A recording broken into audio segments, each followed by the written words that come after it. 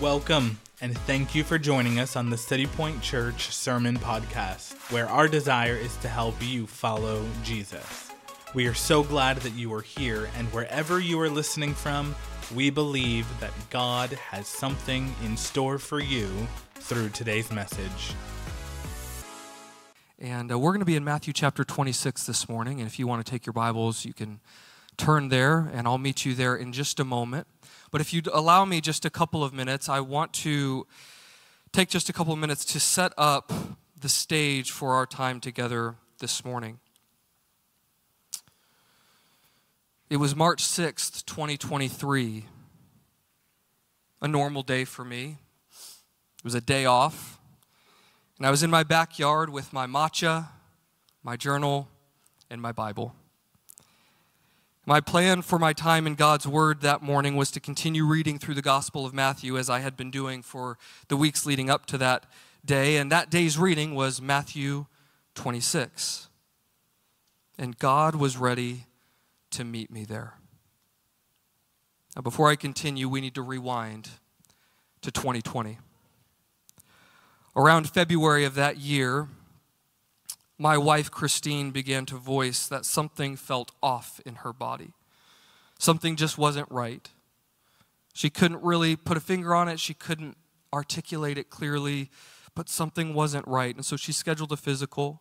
They ran some tests, and the doctor said, everything's fine. And they sent her on her way. But Christine insisted, there's something not quite right. So over the course of the next couple of months, that feeling of just feeling off eventually morphed and began to manifest itself in ways that were visible and physical. She began to experience swelling in her joints, and she would eventually lose some function in her hands, and ultimately would result in days with debilitating pain, mornings when she couldn't hardly get out of bed because of the pain in her legs. After a couple of days of this, we decided to take a trip to the emergency room, and after some tests, the doctor concluded once again that Christine was in fact fine. And he sent her off recommending some pain reliever and Tums. Being the loving husband that I am, I was sure to continue to inform Christine over the following weeks that she was in fact fine, because everything's going to be fine. Everything is fine because the doctor said so. Have you ever been there? Right in the middle of your pain, feeling like nobody quite understands where you're at and what you're going through? Christine would eventually go to see another doctor who would do a more thorough investigation, more tests, more blood panels, more doctor's visits, and ongoing pain. Finally, Christine and I received a call from her doctor's office asking if we could come and meet with her doctor to discuss her most recent panel of tests. So a few days later, Christine and I found ourselves at the doctor's office, and as many of you know, and from this time till now, you've walked with us through this, and we're so grateful. But that day, Christine was diagnosed with an autoimmune disease, an illness with no known cause and no known cure. In short, what this meant for Christine was that her every day would be a day of pain. It would be chronic pain, chronic discomfort. That would be her life from that point forward, and that's that. I remember when she heard the news that day in the doctor's office, she squeezed my hand. And in that moment, and the moments following, she began to think through all of the implications of this diagnosis, all the ways her life would need to change, all the ways her life would be different than she had dreamed it would be. You add a global pandemic, a shortage of toilet paper, and the death of 2 family members to this already challenging year. And 2020 ended up being probably the most difficult year for our family. Christine and I responded very differently to the sorrows that 2020 held for us. She grieved, and I did what I had always done. Psychologist John Wellwood is known for coining the term spiritual bypass. It's this idea of using spiritual ideas and practices to sidestep personal, emotional, unfinished business. And while this can present itself in many different ways, for me, it looked like an empty optimism. See, I've spent most of my life with this defensive mechanism, whether in response to childhood trauma, stressful seasons of life, or my wife being diagnosed with an autoimmune disease. My response was pretty much always the same: bypass it. So I would find myself saying things like, everything's fine because God is good.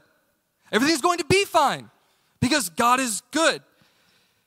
Because for me, it seemed easier to leverage my theology, God is good, to suppress the pain, rather than live in the tension between everything is not okay and God is still good. Do you see the difference? So there I am, March 6th, 2023, and by this point, all of the hurts and wounds that I had bypassed for so long had finally caught up to me. And there I sat with my Bible open to Matthew 26. And God was ready to meet me there. And he knew that he was getting ready to meet with a man who was hurting. He knew that he was getting ready to meet with a man who needed a new way to respond to sorrow. And so I began reading, and we'll pick it up right here in verse number 36. Matthew 26, verse 36. It says, "Then Jesus went with them to a place called Gethsemane. And he said to his disciples, 'Sit here while I go over there and pray.' And taking with him Peter and the two sons of Zebedee, he began to be sorrowful and troubled. Then he said to them, 'My soul is very sorrowful, even to death. Remain here and watch with me.' And going a little farther, he fell on his face and prayed, saying, 'My Father, if it be possible, let this cup pass from me. Nevertheless, not as I will, but as you will.' And he came to the disciples and found them sleeping. And he said to Peter, 'So, could you not watch with me 1 hour? Watch and pray that you may not enter into temptation. The spirit indeed is willing, but the flesh is weak.' Again, for the second time, he went away and prayed, 'My Father, if this cannot pass unless I drink it, your will be done.' And again he came and found them sleeping, for their eyes were heavy. So leaving them again, he went away and prayed for the third time, saying the same words again. Then he came to the disciples and said to them, 'Sleep and take your rest later on. See, the hour is at hand, and the Son of Man is betrayed into the hands of sinners. Rise, let us be going. See, my betrayer is at hand.'" I read these words that morning, and the Spirit of God was so kind to me as he used these words as a salve to my wounded soul. You see, the years leading up to this moment were like what John Mark Comer calls a mini Gethsemane. See, in no way am I meaning to imply that our sorrow that we go through in this life is even remotely close to that of Jesus here in Matthew 26. But it was sorrow nonetheless. And what the Spirit of God was whispering to me is that Jesus gets me. That he's experienced sorrow. That there's nothing that I am walking through or have walked through that he himself has not sustained. That he himself has not walked through. And so the Holy Spirit was just whispering, "Joel, God gets you. Jesus gets you." But the Spirit was also whispering to me, "Hey, there's a better way to respond than the way you've been responding." Perhaps in your workplace or growing up in school, you did fire drills or have done fire drills. And fire drills are good. They're important. And the reason they're important is because it's good for us to know how to respond when a building catches fire. When a building catches fire, how you respond, how I respond matters. How you respond can either help the situation or it can make the situation worse. And you see, mankind wasn't created with the capacity for sorrow. Sorrow wasn't a part of God's creation. Sorrow is only part of our world because sin entered into the world. And so now you and I live in a broken world, in broken bodies, and sorrow is the result of those two realities. And so over the course of human history, mankind has attempted to come up with solutions, ways to respond to sorrow, ways to mitigate sorrow, ways to manage sorrow in our lives. And so some try to suppress the pain. Some try to drink or smoke or snort it away. Some try to pretend it doesn't really hurt that bad. Some run and hide in isolation. Some just get angry, or some just deny the pain is real, or some spiritually bypass it. And while there are so many ways that we could respond to sorrow, and respond to our own mini Gethsemanes, the big idea over the top of this text is this: Jesus shows us how to respond to sorrow. Jesus shows us a better way, a good way, a healthy way, the right way to respond to sorrow. So this morning, as we dive into this text, we're going to look at 3 healthy responses to sorrow, or 3 Christ-like responses to our own mini Gethsemanes. It'll look like this: I respond to sorrow like Jesus when I, number 1, walk with others. When I walk with others. Look in verse number 36. Then Jesus went with them. You can underline those words. Jesus went with them to a place called Gethsemane, and he said to his disciples, "Sit here while I go over there and pray." And taking with him Peter and the 2 sons of Zebedee, he began to be sorrowful and troubled. Then he said to them, "My soul is very sorrowful, even to death. Remain here and watch with me." The Garden of Gethsemane is a garden of olive trees located on the Mount of Olives. And for us, if you've spent time in church for any length of time, then the Garden of Gethsemane, likely to you, when you think of it, you think of this text, which means you associate the Garden of Gethsemane with sorrow. But you see, the Garden of Gethsemane wasn't always a landmark of sorrow. In fact, in the Gospel of John, in chapter number 18, the Gospel writer mentions that this place was actually a place that Jesus and his disciples visited often. This was kind of their go-to hangout spot. I imagine Peter, James, and John getting into some arguments there. I imagine Jesus telling some stories or some jokes. I imagine them taking some reprieve after a long day of ministry. This was a place that they went to often. And yet this trip to the garden would be different. Jesus knew that he was moments away from being crucified, and as that reality was setting in, Jesus began to process the emotions and the feelings that accompany that reality. And so, yes, this trip to the garden would be much different, and yet it wouldn't be entirely different.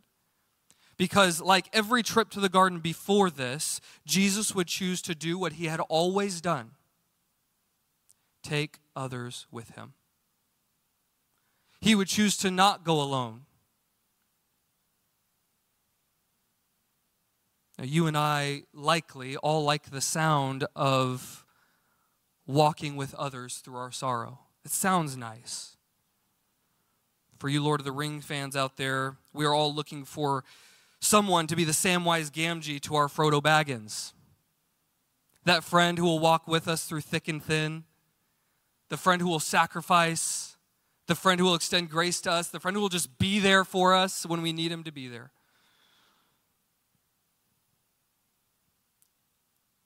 But walking with others through sorrow doesn't happen on accident. Having your Samwise Gamgee doesn't just happen on accident. If we are going to walk with others through our sorrow, we must invite others in. Do you see in verse number 7, it says, and taking with him. There's this intentional invitation to Peter, James, and John to be involved in this moment of Jesus' life.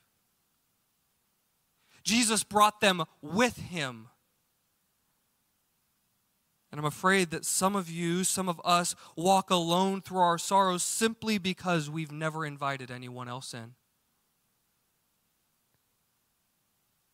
Now, this might sound a little scary to some of my introvert friends, and I get it. Tell somebody about my personal life. Open up. Invite them in. But rest assured, Jesus did not invite everyone in. But I can't emphasize this enough. It doesn't matter who you are, introvert or extrovert. It doesn't matter what you've gone through. It doesn't matter what you're feeling right now. And it doesn't matter how hard this may be. It is imperative that as we walk through our own mini Gethsemanes, that we do not walk alone. But if we're not going to walk alone, we have to invite others in. It might be a Christian brother or sister. It might be a friend. It might be a pastor, a life group leader, a counselor, or a therapist. I don't know your story. And so I don't know who it is that you need to invite into your sorrow. But if we're going to walk with others, we must invite others in, but also we must be open with others. Would you look in verse number 38? Verse 38 says, then he said to them, my soul is very sorrowful, even to death. Remain here and watch with me. Jesus here makes two things very clear to Peter, James, and John, what he was feeling and what he was needing. I like to imagine that if Jesus were on earth today, that he'd attend City Point Church, and that if he was attending City Point Church, he would join a City Point life group that launches this week. Shameless plug.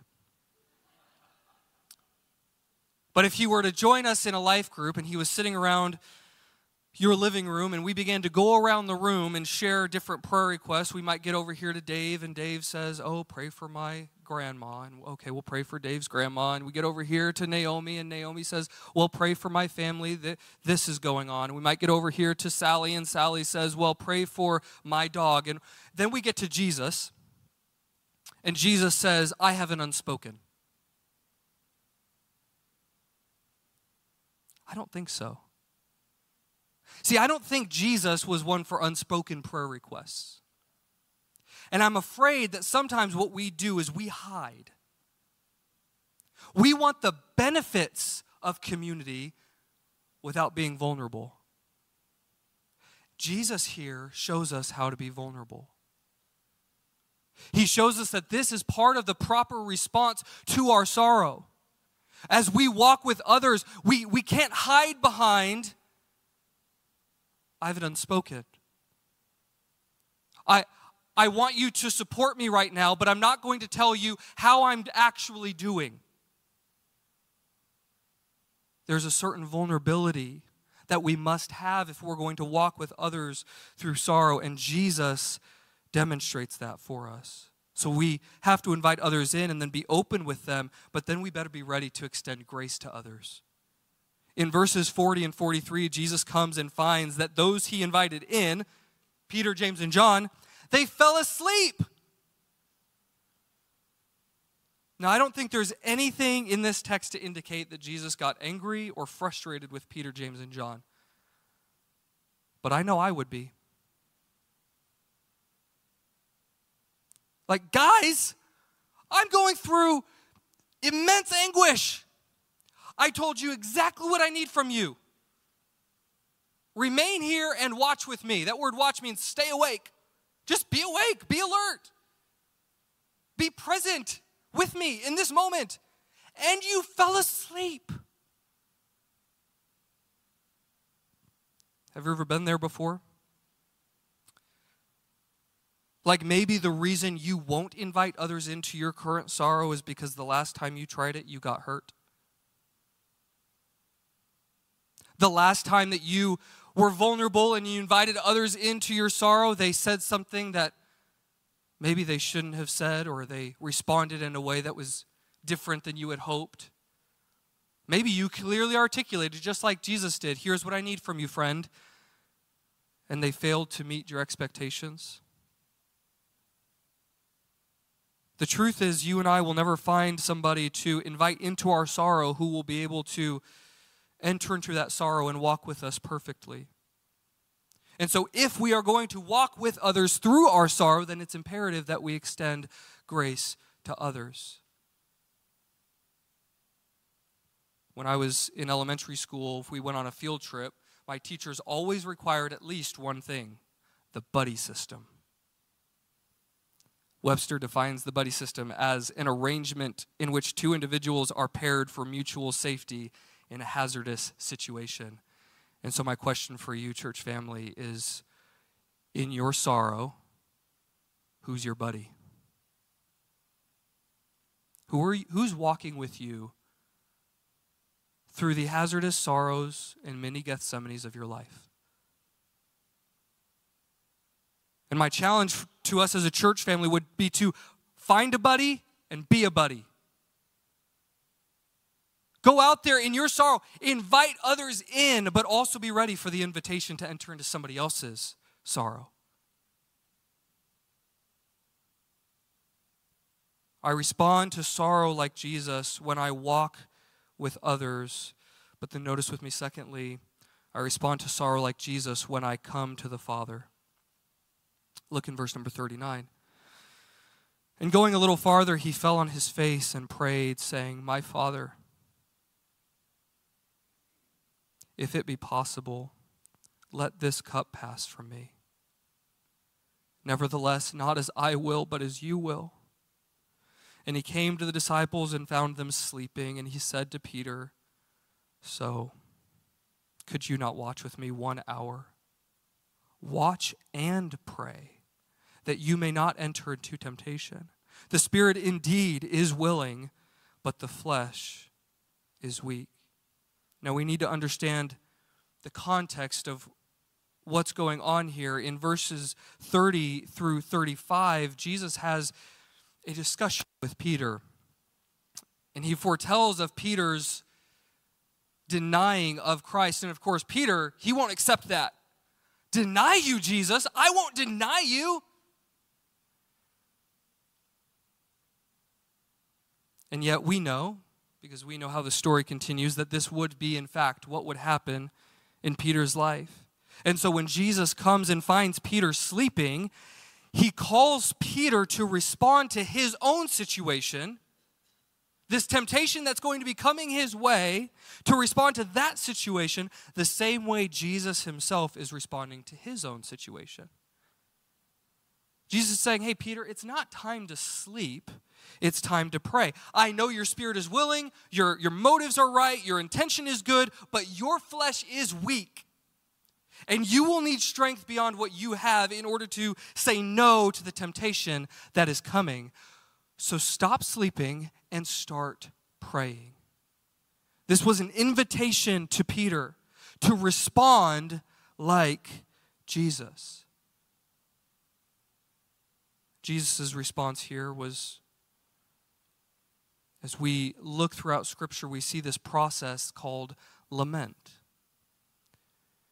In Mark Vrogup's book, Dark Clouds, Deep Mercy, he notes the 4 parts to lament, and they are as follows: turn to God, bring your complaint, ask boldly, and choose to trust. And when you look at Jesus' interaction with the Father, all 4 of these parts are present. First, he turns to the Father. We see this in the words, my Father. You see, he did not allow his sorrow to push him away from his Father. Instead, he came to his Father with the sorrow. Now, for you and me to do that is an act of faith. During the trials of our lives, it's so easy to give God the silent treatment. But to turn to him in prayerful lament is to believe that he is still good enough to listen and to care and to walk with us through our pain. To turn to the Father is a holy rebellion against the lies of the enemy when he whispers, your God is not here. And I acknowledge that this might be the hardest part for some in the room. turn to the Father? Well, see, walking with others is easy. We've invited others in to our sorrow. Other people are aware. And yet God gets the cold shoulder. God gets the silent treatment. But Jesus shows us as he laments, as he brings his sorrow to the Father, he turns to the Father, not away from the Father, but then he brings his complaint. Jesus speaks of this cup. Now, the cup that Jesus is referring to is the suffering he knows he's about to endure. And it's a bitter drink. Jesus didn't feel that he had to shy away from voicing that he finds this cup, this drink, distasteful. He knows that this is the drink, the cup that the Father has for him. And yet he never once felt like he couldn't be open and honest and raw with the Father. Father, if there's any other way, I don't want this cup. If it be possible, let it pass. He brings his complaint. See, lament isn't an invitation to be angry with God, but it is an invitation to be honest with God. It's an invitation to talk to God about the perceived incompatibility between who you know him to be and the pain you're experiencing. Like, God, I know you're good, but this doesn't feel good. I know you're loving, but the fact that you're allowing this to remain in my life doesn't feel very loving. I'm afraid that we as Christians can sometimes become expert prayer polishers. Like we only give God the rated G version of our prayers.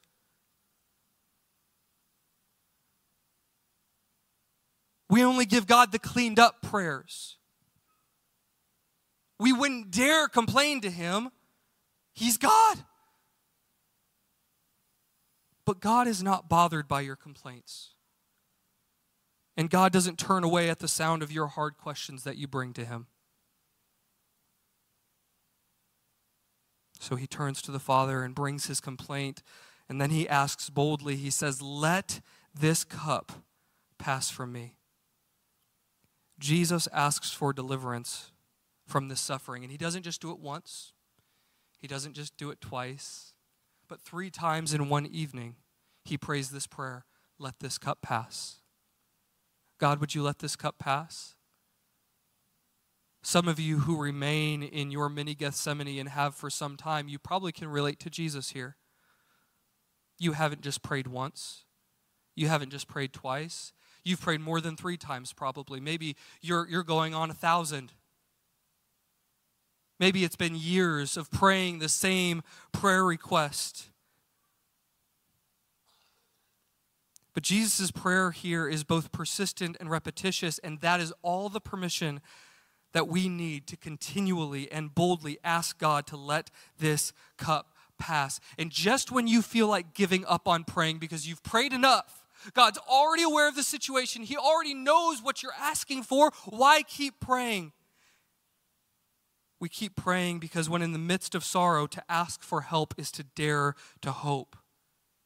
To ask for help is to dare to hope. It's to believe that God is not done writing your story.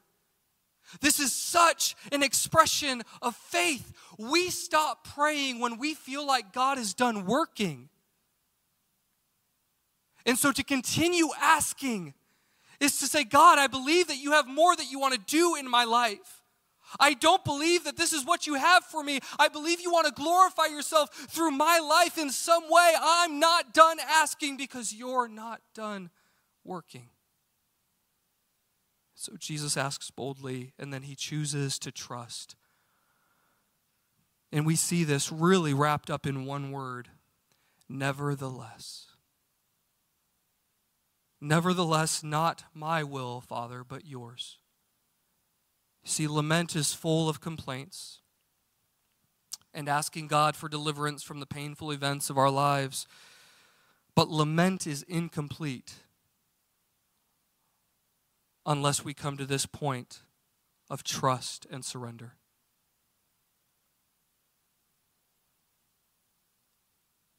Lament always leads to trust. Right there in the middle of our sorrow, we've not bypassed the sorrow, we've not bypassed the pain, we've not suppressed it. We've looked it straight in the eye and we've said, I don't like this. God, would you work here? Nevertheless, not as I will, but as you will. I trust you, God. I trust you. In many ways, learning to lament is like learning a new prayer language. Mark Vroegop says, lament is the language of a people who believe in God's sovereignty, but live in a world with tragedy. And while this was a language that Old Testament saints and the early church were fluent in, I'm afraid that lament is mostly a dead language in the church today. And so as a church, as City Point Church, we must become fluent in this language once again as the early church was. Why? Because this is the way that faith deepens, hope increases, worship abounds, and intimacy with the Father thrives when going through our own mini Gethsemanes. As with learning any new language, one of the best ways to learn is to listen and repeat.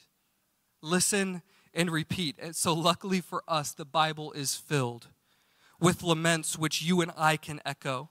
And so when you find yourself in the middle of sorrow and wanting to cry out to God but don't have the words, you want to lament, but you just don't know what to say, just go to the Psalms. Just go to the story of Job. Go to the book of the Bible called Lamentations. And just echo the laments of the people of God who came before you. And in case you're afraid that that's cheating, keep in mind that that's exactly what Jesus would do on the cross. When hanging on the cross, he would echo Psalm 22 when he would say, my God, why have you forsaken me? No words of his own, simply echoing the prayer of the psalmist, because that's all he had. And so in the spirit of learning to lament, I want to read over you Psalm 13, and I want you to see if you can catch these 4 parts of lament. How long, Lord, will you forget me forever? How long will you hide your face from me? How long will I store up anxious concerns within me, agony in my mind every day? How long will my enemy dominate me? Consider me and answer, Lord my God. Restore brightness to my eyes, otherwise I will sleep in death. My enemy will say, I have triumphed over him, and my foes will rejoice because I am shaken. But I have trusted in your faithful love. My heart will rejoice in your deliverance. I will sing to the Lord because he has treated me generously. Lament is an invitation to come to the Father and to be open and honest about what it is that you're going through. So we respond to sorrow like Jesus when we walk with others, and then when we come to the Father. But then thirdly and lastly, we respond to sorrow like Jesus when we endure with confidence. From Jesus' time in Gethsemane forward, his situation would actually get worse and worse. At this point in the story, Judas has betrayed Jesus and has led the mob who would come to arrest Jesus and take him away. And then we pick things up in verse number 51. And behold, one of those who were with Jesus stretched out his hand and drew his sword and struck the servant of the high priest and cut off his ear. Anybody want to take a guess who that was? Peter. Now listen, I get Peter.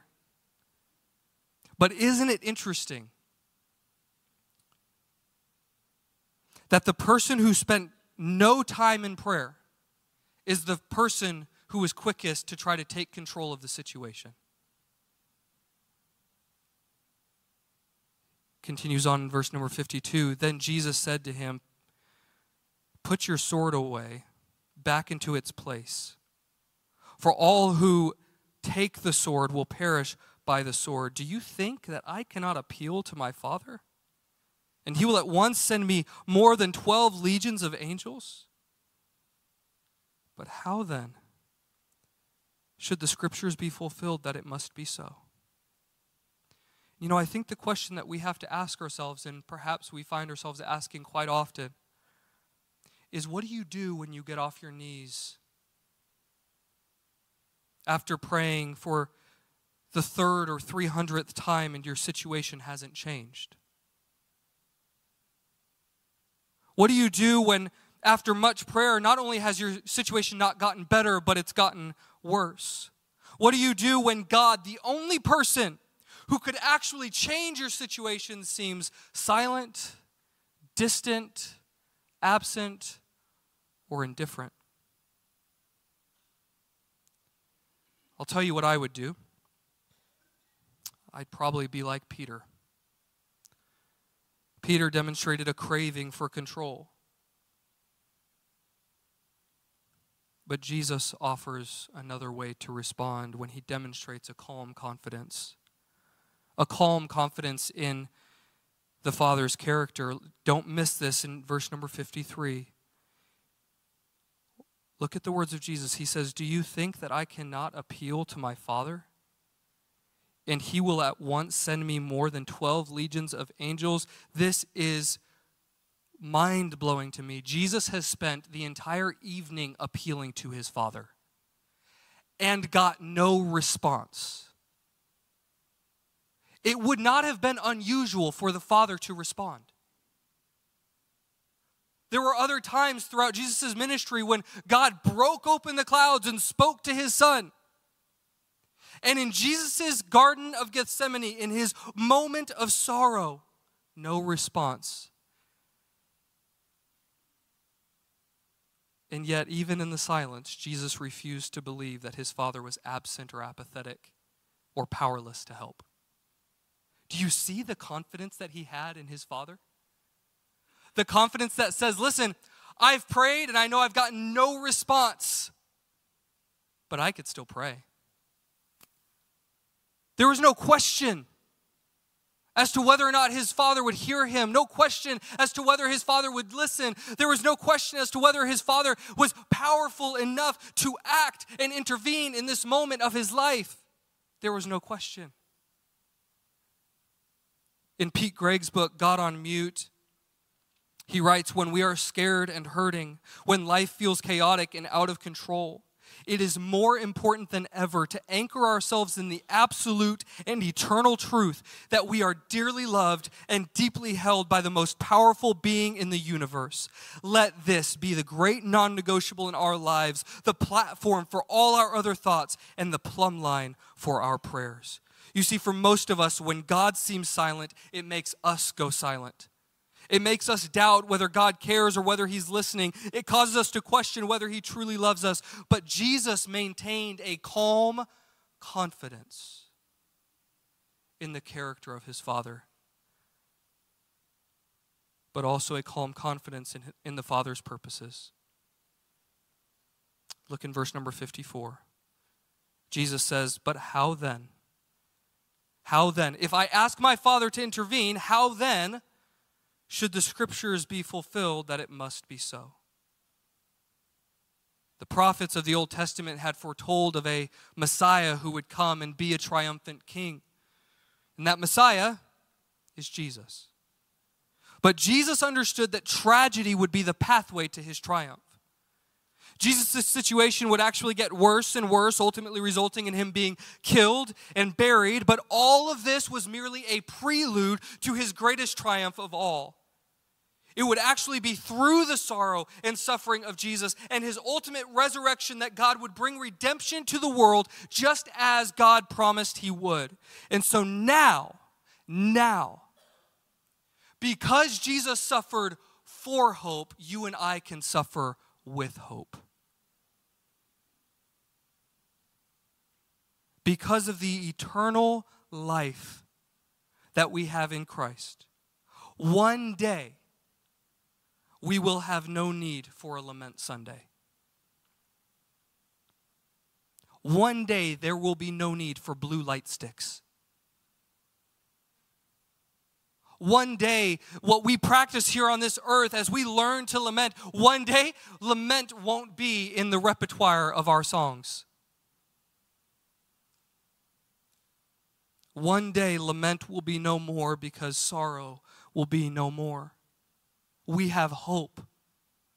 As we walk through our own mini Gethsemanes, we have hope because of Jesus. But then that begs the question, what about right now? What about right here, right now, in this life, in this broken world, in my broken body? What do I do right now? Well, let me illustrate it this way. You guys know what this is? If you were up here looking at it closely, you would be able to see through the bag. You'd be able to see a rock, a piece of duct tape, a pipe cleaner, and a leaf. Most of us would look at this and say, that's garbage. Joel, you are using garbage for a sermon illustration. Yeah, you and I see garbage, and yet one of the things that I just absolutely love about my oldest daughter, Cherish, is that when she looks at this, she sees a turtle. This is what she does all the time at our house. She finds that piece of cardboard that's just laying around. She finds that piece of toilet paper roll that we discarded, and she's like, I've got a purpose for that thing. And so we see this and we go, that's garbage, and she looks at it and she says, no, that's a turtle. And I love how reminiscent that is of our God. God is the great recycler of broken things. See, you and I look at our lives and all we see is our mini Gethsemane. All we see is our broken pieces. All we see is our childhood trauma. All we see is our losses. All we see is our wounded places in our souls. And yet when he looks at us, he sees so much more. He takes broken things and he makes them beautiful again. As we like to sing around here, he turns graves into gardens. Romans 8:28, you know the verse, and we know that for those who love God, all things work together for good. Now please don't misunderstand me. I am not trying to imply that if you just endure long enough, that all of your problems will just go away. See,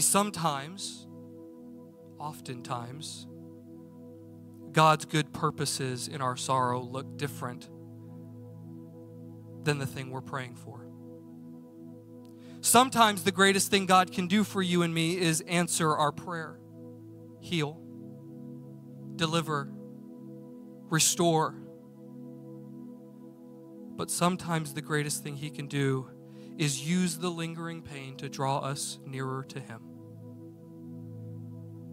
St. Augustine once said that God puts salt on our lips that we may thirst for him. Sometimes it's the salt of our tears. In our seasons of sorrow, we can endure with confidence because God's character is unchanging. And in our mini Gethsemanes, he's near, he's present, he's holding us, he's listening, he's powerful enough to change the situation, but he always, always, always, always has good purposes. And we can take it to the bank that when all is said and done, God will be glorified. God will be glorified and his purposes will come to pass. Christine and I have learned much about how to respond to sorrow over the years, specifically these last few years. And believe me when I say that we have been far from perfect in our responses. If I'm being honest, sometimes we have found it difficult to let others in.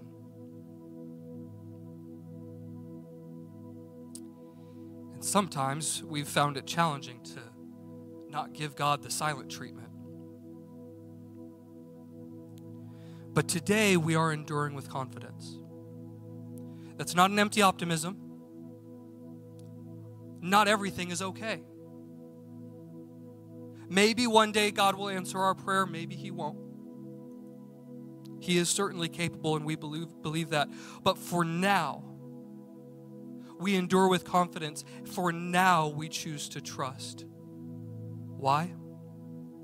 Because that's how Jesus responded to sorrow.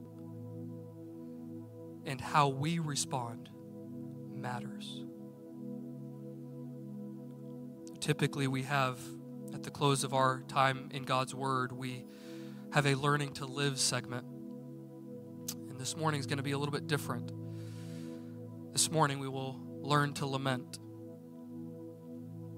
And as we learn to lament, I want to offer two responses as you consider how to respond to God's Word this morning. Number one, let others in on your sorrows. Let others in on your sorrows. Find a buddy, be a buddy. Maybe this morning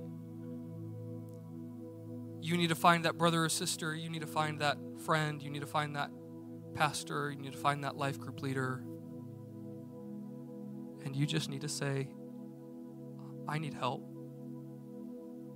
I need someone to walk with me. There's something that I've been going through that nobody knows about. I've not let anybody in, but I'm done hiding.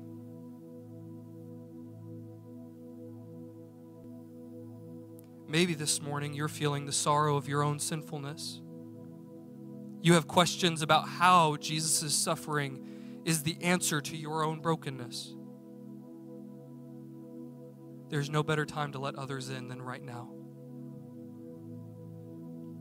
And so in just a moment, we'll have our prayer team down front, and I would encourage you, if you have questions about what it means to experience healing, not physical healing, but spiritual healing, soul healing, letting Jesus come in and be your Savior. If you have questions about that, our prayer team will be ready to answer any questions that you might have. As you consider how to let others in, we've compiled a list of resources for you. Maybe you just need to let in some other voices to help to influence you. Maybe you want to learn more about lament, and so we have some book recommendations and also some recommended counseling. We have information about our City Point Grief Share that's coming up in about a week and a half. And so what I'd invite you to do is text lament to 97000, and when you do that, you will receive that list of resources right there to your phone with links so that you have all the information that you need in order to welcome other voices in to your sorrow. And so you can text that number, text lament to 97000, and get those resources. We also have a couple of books for sale in the lobby at cost to help you as you navigate your mini Gethsemane. The second encouragement, the second way that I would encourage you to respond this morning as we learn to lament is to let God have your sorrows. Let God have your sorrows. A few moments ago, you held a light stick in your hand, and that light stick represented a specific lament or sorrow that you have gone through or are going through in your life. And I'm going to ask you right now to find that light stick. Take it out and hold it in your hand. We're going to do something just a little bit different this morning. But grab that light stick, hold it in your hand. That light stick for you, if that represents a specific lament or sorrow, if you held that up at any point during the service today, what I'd like to ask you to do is I'd like to invite you to come to this altar in just a moment. To come and lament. To turn to the Father, to bring your complaint with you, to boldly ask once again for God to move, and then to choose to trust. And so when you come forward, you can take all the time that you need. But when you're done, I want you to leave that light stick at the altar, to leave it on the stairs, as a way of telling God, God, I trust you with this. I choose trust this morning. And so we're not going to have any music right now. We're going to let the laments of God's people be the sound of worship that fills this space. And so I'd invite you into this moment as we bring our laments before our God. Thank you for joining us today. To find out more about City Point Church, visit us online at citypointaz.com. You can also find us on social media at citypointaz. Be sure to leave a review, subscribe, and share this podcast with your friends. Now from us here at City Point Church, go seeking to live on mission for the glory of God with this truth stamped over your life, that you are loved.